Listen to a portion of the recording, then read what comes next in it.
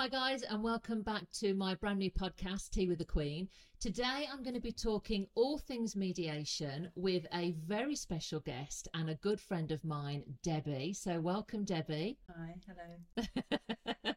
Welcome to the podcast.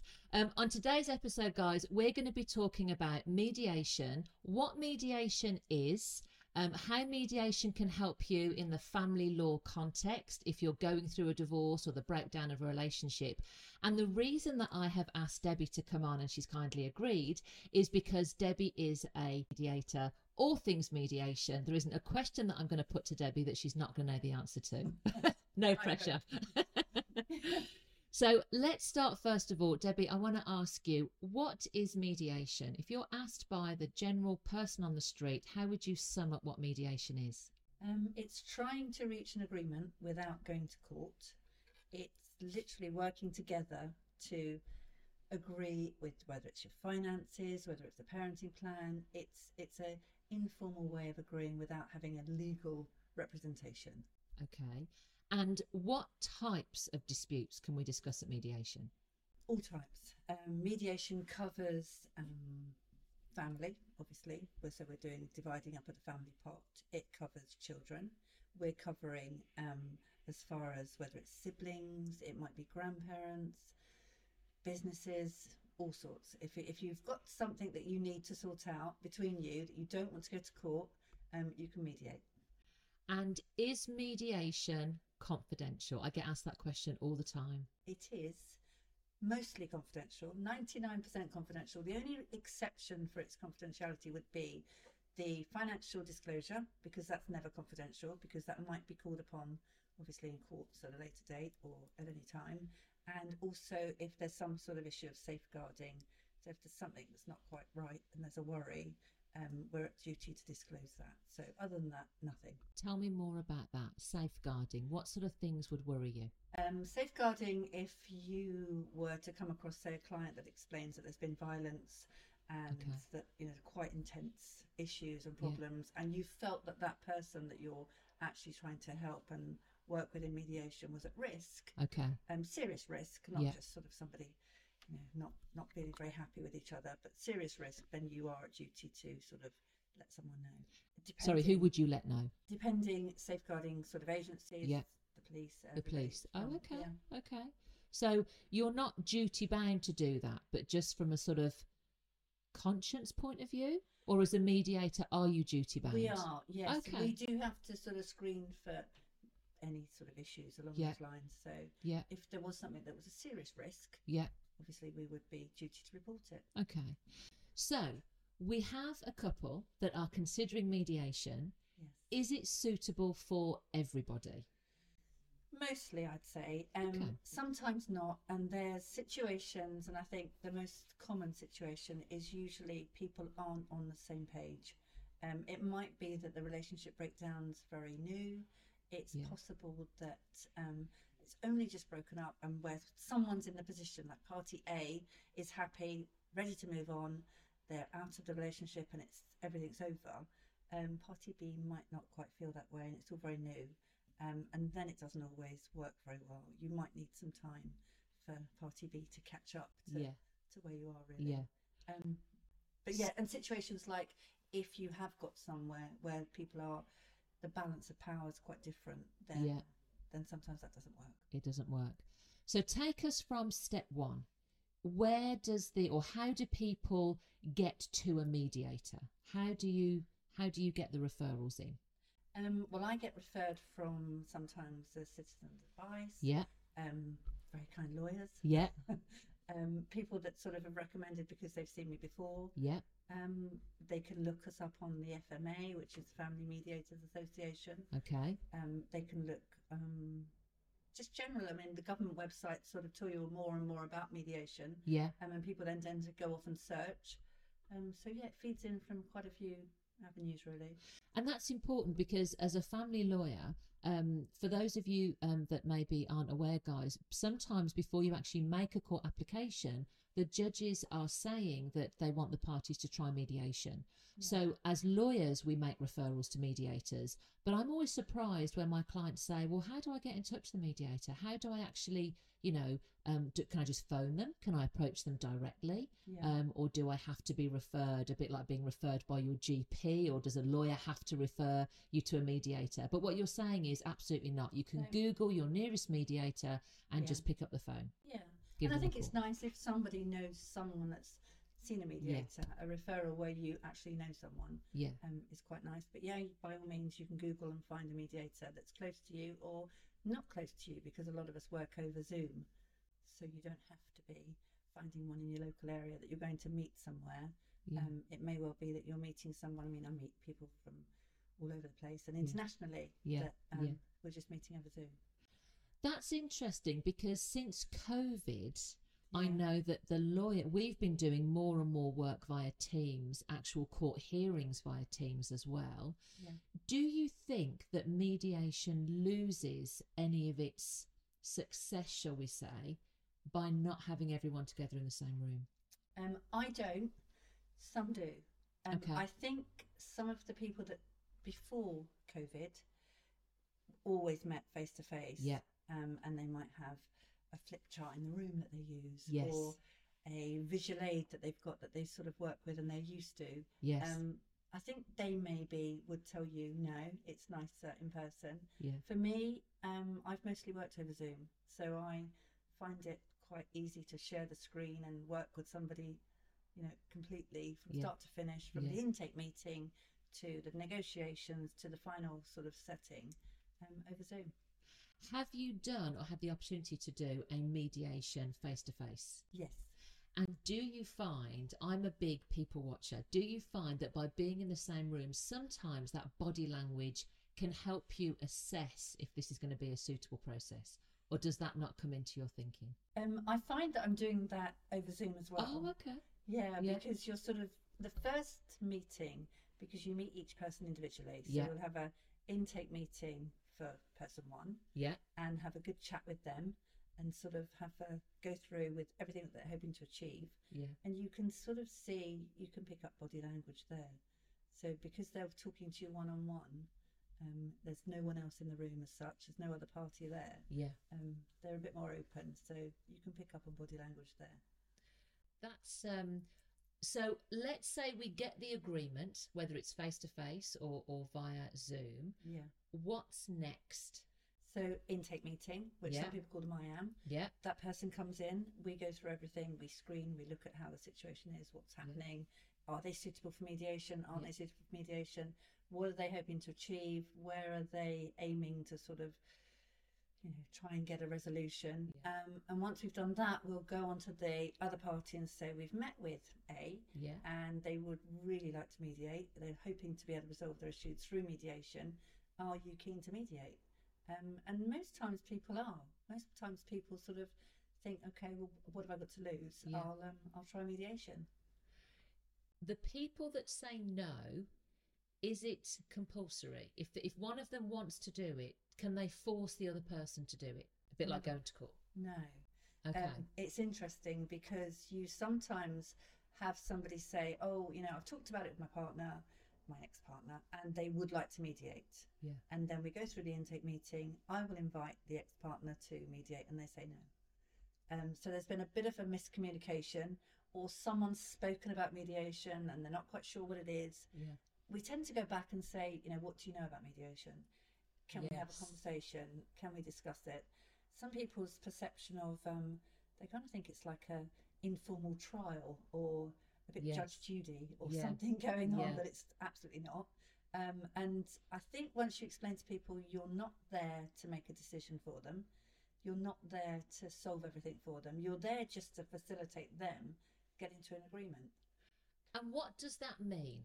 What does, because my world is very governed by the legislation, rules, processes, procedures. So it's very easy for me to explain to a client exactly what a process is going to be, because ultimately, if they want the court to help them, they've got to follow that litigated process. But facilitating an agreement, what does that involve? Well, it's sort of structured because let's say, for example, the finances. Everybody has to fill out a Form E, which is very much the same as what obviously it does through the courts. So once you've got all that information, you're looking to work together what we call the family pot. And the family pot and how we're going to break that down, how that works. And then we start discussions. Who needs to live where? How does that work with the children? Who's going to do what with the car? And everything gets discussed. And we very much say it's an open discussion. We're going to look at many options. We might look at something that you hadn't thought of before. And then we start discussing it, and it tends to sort of have a bit of a natural progress, really, of people saying, well, I quite like this, and I was hoping not to do that, and I didn't really want to move too far. And once you start talking about things and what's good for the children and how that works for the children and going forward, you can naturally progress. So in my head, it's a bit like the kitchen table discussions, which is where I always tell my clients to start. Have a chat around the kitchen table, see where you go from there, but with the mediator present. So what dynamic do you think the mediator brings? Is it just to provide the guidance so that they start going off piste? Because you can't, as you said, you can't make the decision for them.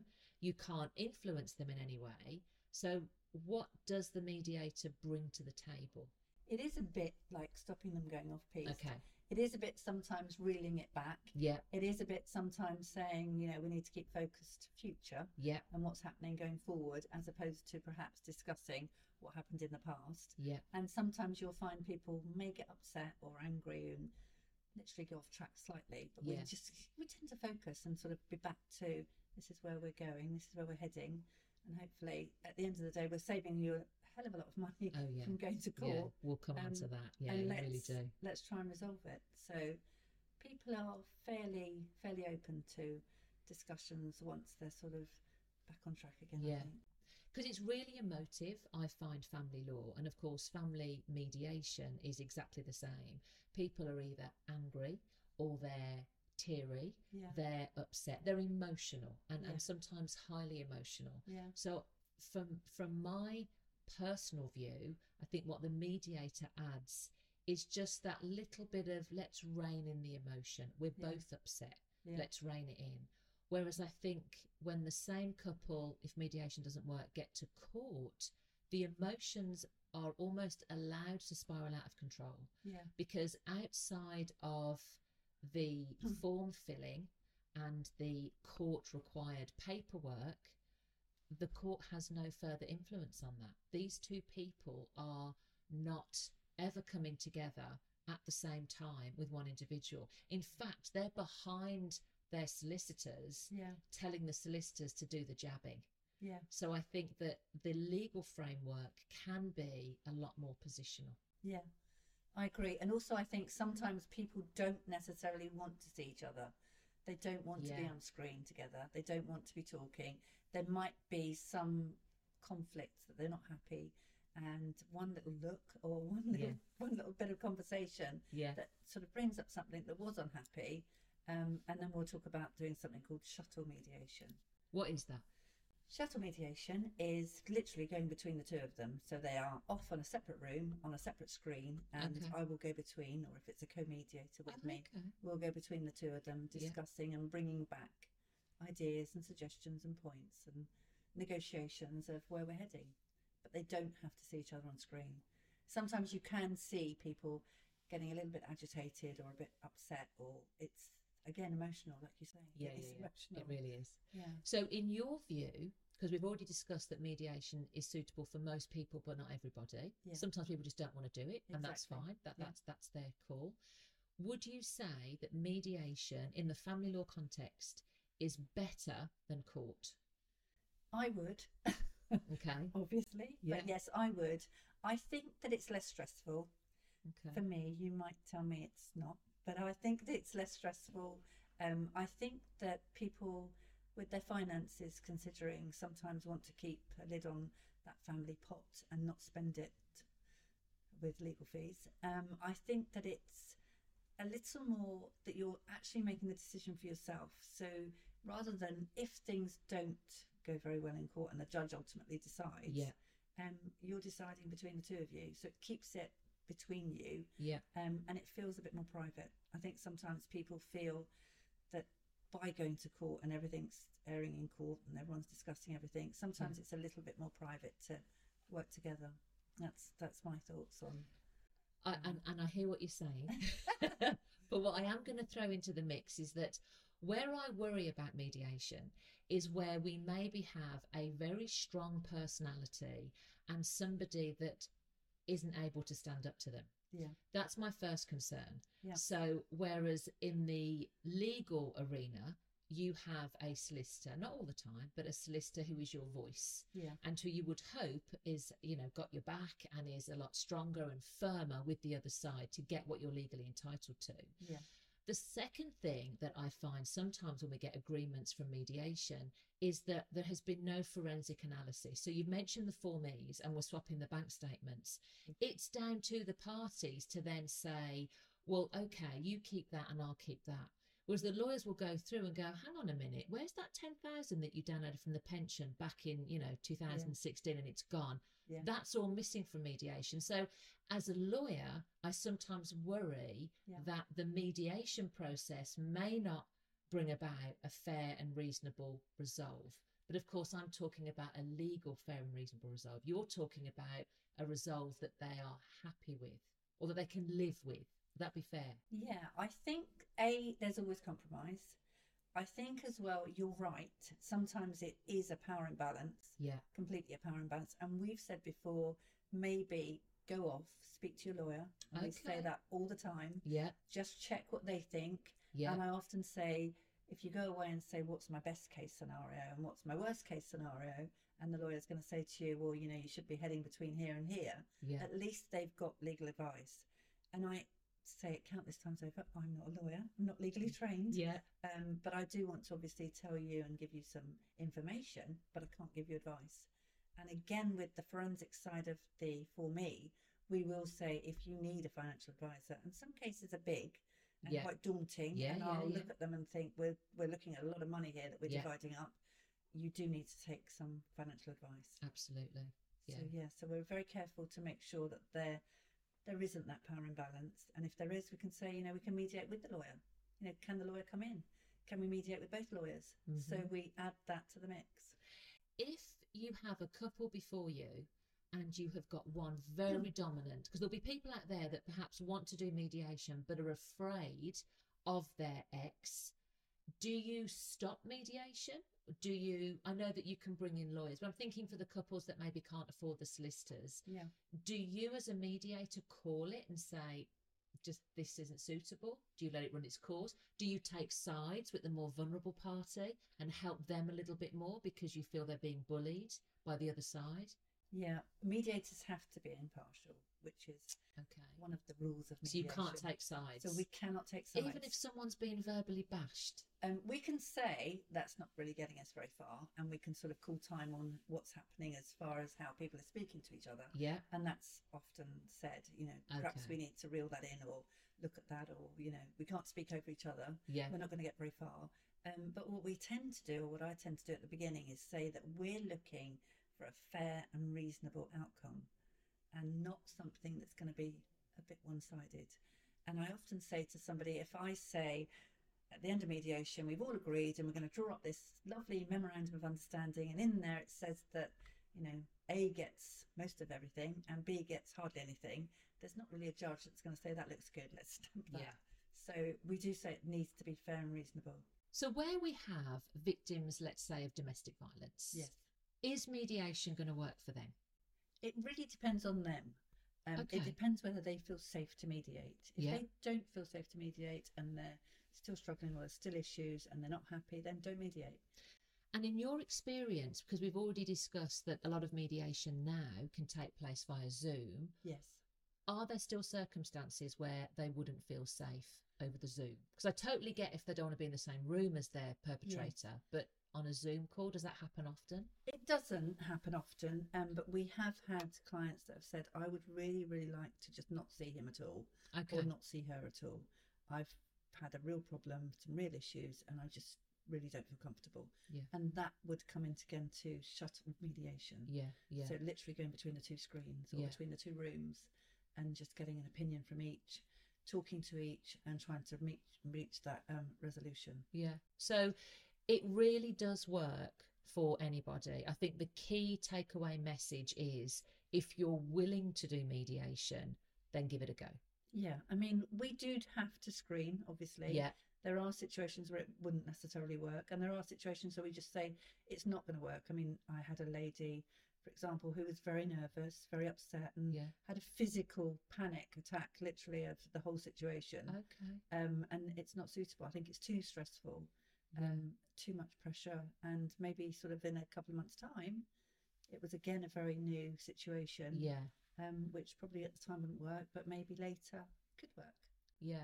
That is so true, because a lot of times when I do my first consultation with a brand new client, at the end of that consultation, they'll almost be, oh, I'm so glad I've got that out of the way. I've been wanting to speak to a solicitor for so long. I've been so nervous, didn't know where to start. I thought the outcome, the legal outcome, would be so much worse than what you've just advised me. So I think you're right. I think sometimes the breakup has to happen, not for everybody, but for a few, there has to be like a period of time before they can start anything, whether it be litigation or even mediation. You almost need your emotions to just settle and accept that it's over.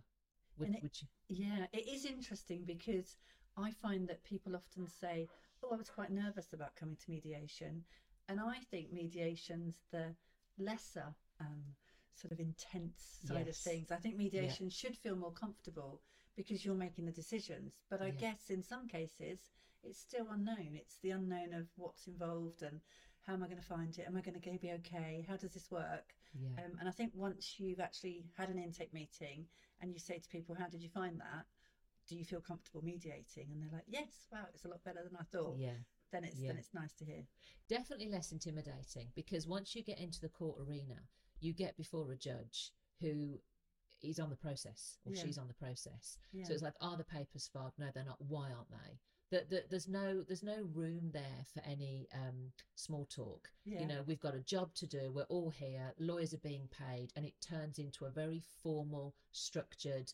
The clients aren't really in control. Let's be completely honest. You know, and to some extent they shouldn't be. You know, they can't decide it themselves. So they're now before the judge. If you're asking the judge for help, then we're going to have to do it the court's way. So you're quite right. I think the mediation process, they are so much more in control. Much more in control. On that then, can we involve children in mediation? Yes and no. Okay. Yes. Most mediators, I think, would say 10 is a good age, and 10 and above. And yes, they call it child inclusive mediation. The mediators are specifically trained to deal with children. I don't do child mediation. I'm not specifically trained, but we have a lady who's lovely and does. And her job really best describes as she's not asking the child there to sort of make the child feel she's making a decision, or he's got to sort of think about what he wants to do next. It's purely thoughts, feelings, wishes, and it's just something that she can then feed back to parents. And we had a couple of interesting ones. There was a little girl who was quite young, and I'd heard about this through a training at one point. And she hadn't wanted to go to Daddy's on a Wednesday. Absolutely adamant, I'm not going to Daddy's on a Wednesday. And her mother was getting a bit panicked and a bit worried, and why was this and what's happening? And, you know, is this an issue or a problem? And it turned out, talking to the mediator, that she didn't like to go to Daddy's because he bought scratchy tights. So it was something very simple that she had explained, that sometimes could have got out of control, could have been seen as something as an issue. And by talking to the child mediator, I think it sort of solved a few issues. So the parents aren't present when the child's talking to the mediator? No. As long as you've got the parents' consent, both parents consent, say that yes, they're happy to talk or they're happy for their child to talk to the mediator. Oh, okay. So, And then let's say you don't have the other parent's consent. It's just not going to work then. no. It's going to fall down. Yeah. Oh, that's such a shame, It because is. actually it is nice. We, in the legal arena, we have CAFCAS, who is, I suppose, Yeah. the equivalent, not really the equivalent, but they are the people that will speak to the children, independent of mum and dad. Yeah. But of course, we don't need mum and dad's permission. A CAFCAS officer is appointed, who is a social worker, and they will take down the wishes and feelings of the children. Yeah.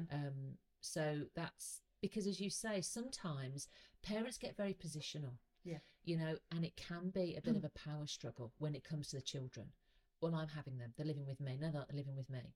And as you say, what mum can perceive to be not in the child's best interest is actually not even on dad's radar, because it's just scratchy tights. It's nothing that we really need to be calling childline about. Yeah, it's something simple. Yeah. But I think lots of people are quite open to it. Most people I speak to, we talk at the intake meeting and say, you know, do you think that's something that you might be interested in? And most people say, yeah. I think it's nice for them to have a choice. Yeah. And to have a voice. They're going through it as well. Absolutely. So it's nice that they can actually speak and say, I'm finding it a bit tough, or I don't feel very good about this, or I'm not sure about that. And, you know, I think having done family law for such a long time, that gets forgotten. Yeah. Parents can become very wrapped up in their world. Yeah. You know, I've had to move out of my home, and I've had to now get a second job to pay for everything. And I have had to give away half of my pension. And, you know, I only get to see the children every other weekend. Yeah. And you think, whilst I can sympathise with that, that is a consequence of the divorce or the breakdown. Actually, we do have children or a child in the middle of this. Their world has also been turned upside down. Exactly. And I think, for me, mediation can help address that better than the court system, because the court system is simply going to be looking or analysing what's in the child's best interest. Apart from the child speaking to CAFCAS, which isn't a mediated environment, the parents have got no input on that. And sometimes, a lot of times, we get a child arrangements order, and a year later my client's on the phone to me again, and I'll say to my client, it's got nothing to do with the order, it's got nothing to do with your ex, you guys can't co-parent. Yeah. And I'm a big believer in that mediation helps magnify that problem. It's about being able to co-parent after the relationship's broken down. Yeah. It's not positional. Would you agree with that? I absolutely agree. And we often say, and I often speak to clients and say, you've gone from being a family to now you're a separated family. But for the children, it should just be just that. You're still a family. Yeah. You're just a separated version. And I think having children have their say and saying, oh, I worried about this, or I wasn't sure about that. I think the parents, like you say, they do get wrapped up in it. Yeah. And we have to say the children come first. In mediation, the children's needs come first. And we're going to start discussing the children and sort of look at, you know, what's best for the children. And people do ultimately, obviously, love their children and want things to be right. So a child talking to a mediator and having that inclusive angle on that, I think it's a good thing. Really beneficial. Yeah.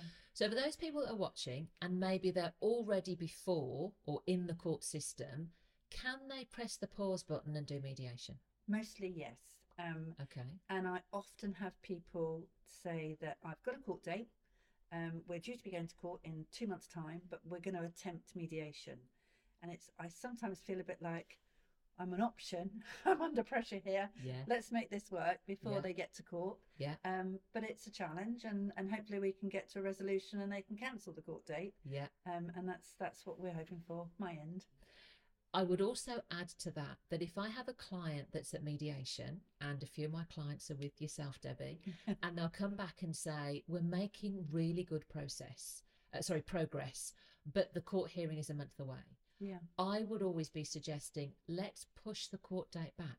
Yeah. Let's not scupper the mediation. If it's going really well, as long as we give the court enough notice, and I say this to those that might be watching, we can adjourn that, as long as both parties are in agreement. Exactly. We can adjourn that hearing date, because ultimately in the family legal arena, judges don't want to get involved. Yeah. You know, they want families to sort things out themselves, which is why they've almost made mediation not a compulsory process, but the courts do want people to at least try mediation. Yeah. So guys, don't feel that if you've started the court process, you've got to continue with it. We can pause that. We can adjourn your hearing. We can be very honest with the judge and say, great progress is being made at mediation. Yeah.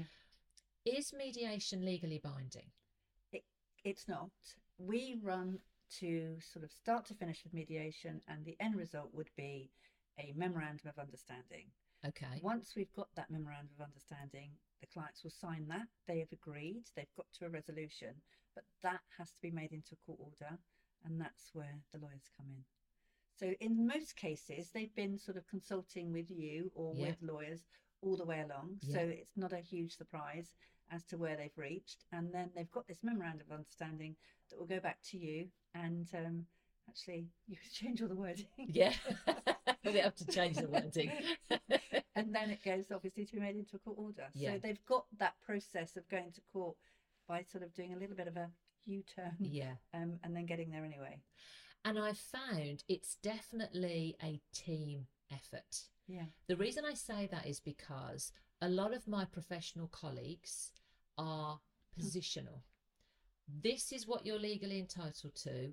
Do not veer from that, because you're definitely going to get 50% of the pension and 80% of the property, regardless of what the mediator tells you or what the other side is looking for. That's your position. Yeah. Whereas I like to think my approach is, look, this is what you're legally entitled to. However, there's no guarantee you're going to get that.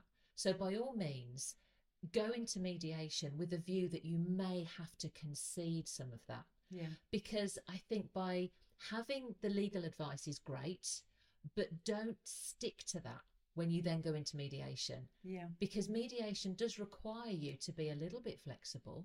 And yes, we both know what our positions are, but ultimately they're going to be different. They're not going to be exactly the same. If they were the same, we wouldn't need lawyers. We wouldn't need the court system.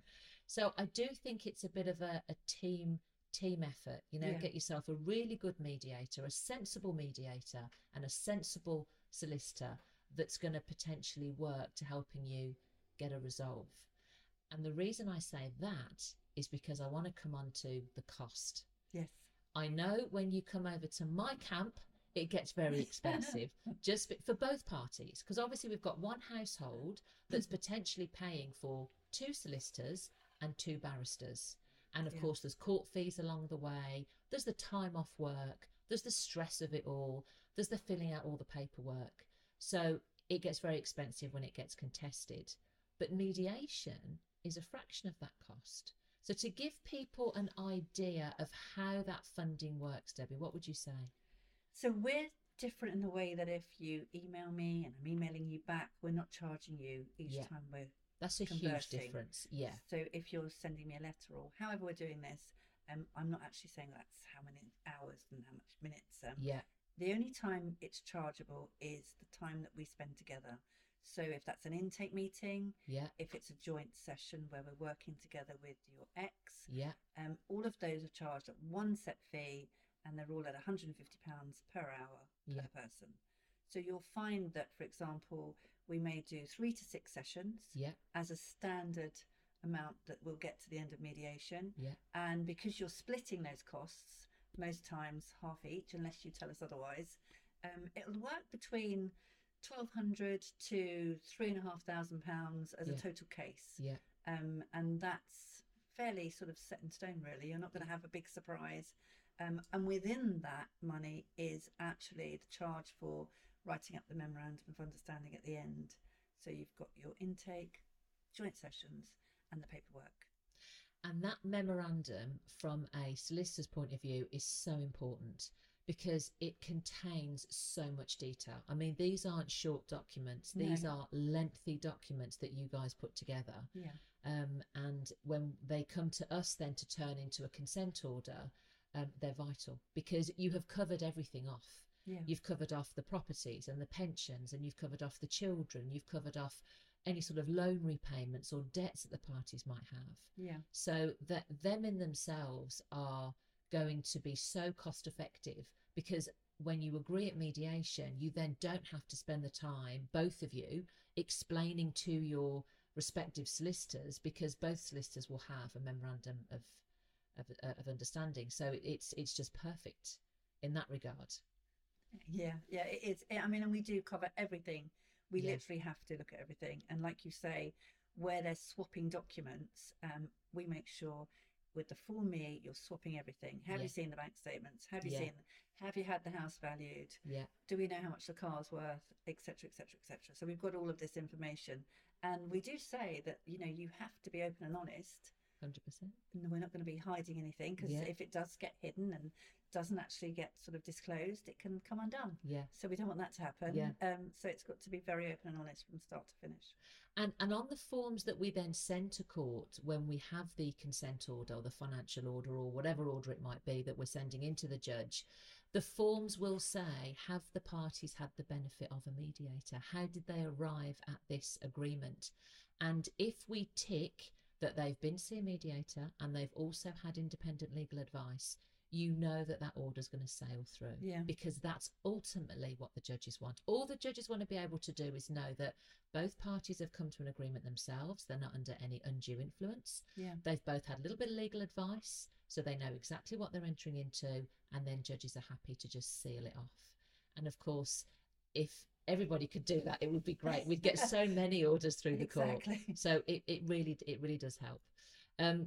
Debbie, I'm going to put a couple of comments to you. Okay. So I've had so much interest in mediation. Always do get a lot of interest in mediation. So I'm going to throw some things at you that some of my followers have asked me.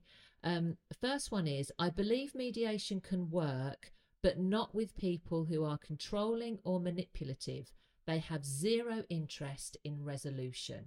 I think that's true to a certain degree. There are people that have zero interest in resolution. There are people that sort of completely sit on the fence, and they're not actually keen to try and sort out the property, the finances, or anything else. And I think in some cases it really does need to go down the legal route. If it can be mediated and there's a way forward, we'll try our best. But that is entirely true. Sometimes you're not going to get very far. You're not going to be able to fix that. We can't change. I say to some of my clients as well, we can't change the personalities. No court order is going to change someone's personality. It will give some sort of framework, but actually we need people to be agreeable ultimately, and to just try to bend a little bit. So probably not going to work for the controlling ones. Comment number 2, not with an abuser. And now I know we've covered a little bit about the domestic violence, but you were saying it can work in circumstances if you're comfortable. I mean, I've had incidents where it's a bit of a historical situation. They've moved on. It wasn't pleasant, but they're now in a better position and they're ready to mediate. I think if it's very now and happening and everything else, then it wouldn't necessarily be an ideal situation. Would be too raw. Next comment: costs a fortune and she got it for free. How's that fair? Can you get free mediation? You can get mediation with something called a family voucher. That's to do with children, and there are children involved, and you may well be eligible for that. And that's a £500 towards mediation. It's a government scheme. You can look that up on the government website. I'm assuming that's what we're talking about. Or possibly public funding, legal aid. But again, you'd have to check your eligibility for that. So you don't do legal aid? We don't, but we do refer to a very lovely lady who does do legal aid. And do you know the criteria that you have to satisfy in order to get legal aid for mediation or not? I don't. No, I do know you can do that on the government website. You can check. Great. But I don't know the exact criteria for that now. I only ask because in family law, you can get legal aid if you have, for example, been a victim of domestic violence. Oh, right. So that's the only reason I throw that out there. I don't know, guys, if it's the same for mediation, but as Debbie says, check out the government website. One more comment, Debbie, if I may. I'm too nervous to try mediation. Yeah, that's understandable. And some people are. And I think that's sometimes a perception of what is mediation and do they actually know what mediation is. And sometimes having a chat, a little sort of 10-minute phone call about what might be happening, how it's going to work, will alleviate that. And I think once you're in mediation and you've had the first session and you've spoken about what you're trying to achieve, I think some of those fears go away. But if you are completely too nervous and don't feel mediation's for you, then again, it's voluntary. Yeah, it's not going to be for you. And for those of you that are maybe thinking of trying mediation, maybe nervous, or you don't think, oh, it's not going to work for me and my ex, do you know from the outset, Debbie, if mediation's going to work? So just to give those listening a bit of comfort that you'll steer them if you think, or are you able to judge from the outset? Or I'd love to be able to say yes, I can judge from the outset. I've had a few surprises. I generally think this looks like it's going really well, and then you'll have someone hitting one tiny, teeny issue, and it blows it all out of proportion, and you're back sort of a few sessions before and at the beginning. And I've also had some that look like they're not going at all well, and then all of a sudden you'll start talking about the children. They've got the children in common. That's obviously something that's really important to them, and they kind of gel together. So it's never a sort of a set science or a set formula, but ultimately, you can't always tell. Do you use that as a mediator, where you find the Achilles heel and you think, oh, here's a common ground? Do you find that you can then use that to help maybe, you can find that some people it's a time factor, and when you're talking, you're saying sort of the court process takes X amount of months. We can do this in however long. We just need to find a way forward. You can find that it's an expense. We can say it's going to cost, and sometimes you'll get almost to the end of mediation and you'll be out by so many £1,000, £10,000, £100,000. It doesn't matter the amount. And once you start talking about what legal costs might cost them, if we have to go and fight for that, it might be worth splitting it down the middle. You're finding a common ground again. Yeah, 100%. I mean, and as a lawyer, I am always pushing my clients to mediation, because my personal view is that couple have worked their entire married life or their relationship life, if they're not married, to build up that pot, and they really don't want to go throwing it all away on legal fees. Whereas mediation, it's a far more, they're in control, as we've discussed. They can decide the outcome, and obviously a lot cheaper. I could talk to you about this all day, Debbie, and I really hope that you guys that have watched this podcast have learnt something about mediation. One of the reasons I wanted to do it is because I actually met Debbie when we were doing a mediation course a few years ago. It wasn't for me, clearly. I like the more legal, regimented route, but obviously, Debbie, you are an extraordinary mediator. For those of you that want to get in touch with Debbie, her contact details are on the screen now, Debbie's website. We use Debbie all the time, guys, so give mediation a go. If you're thinking about the legal route at all for family law, please give mediation some thought. Thank you for joining me. Thank you for having me. It's been an absolute pleasure. I've really enjoyed it. And guys, I hope you enjoyed that. Don't forget, like and subscribe, and look forward to seeing you again next Sunday for another Tea with the Queen. Bye-bye. Do not leave that in.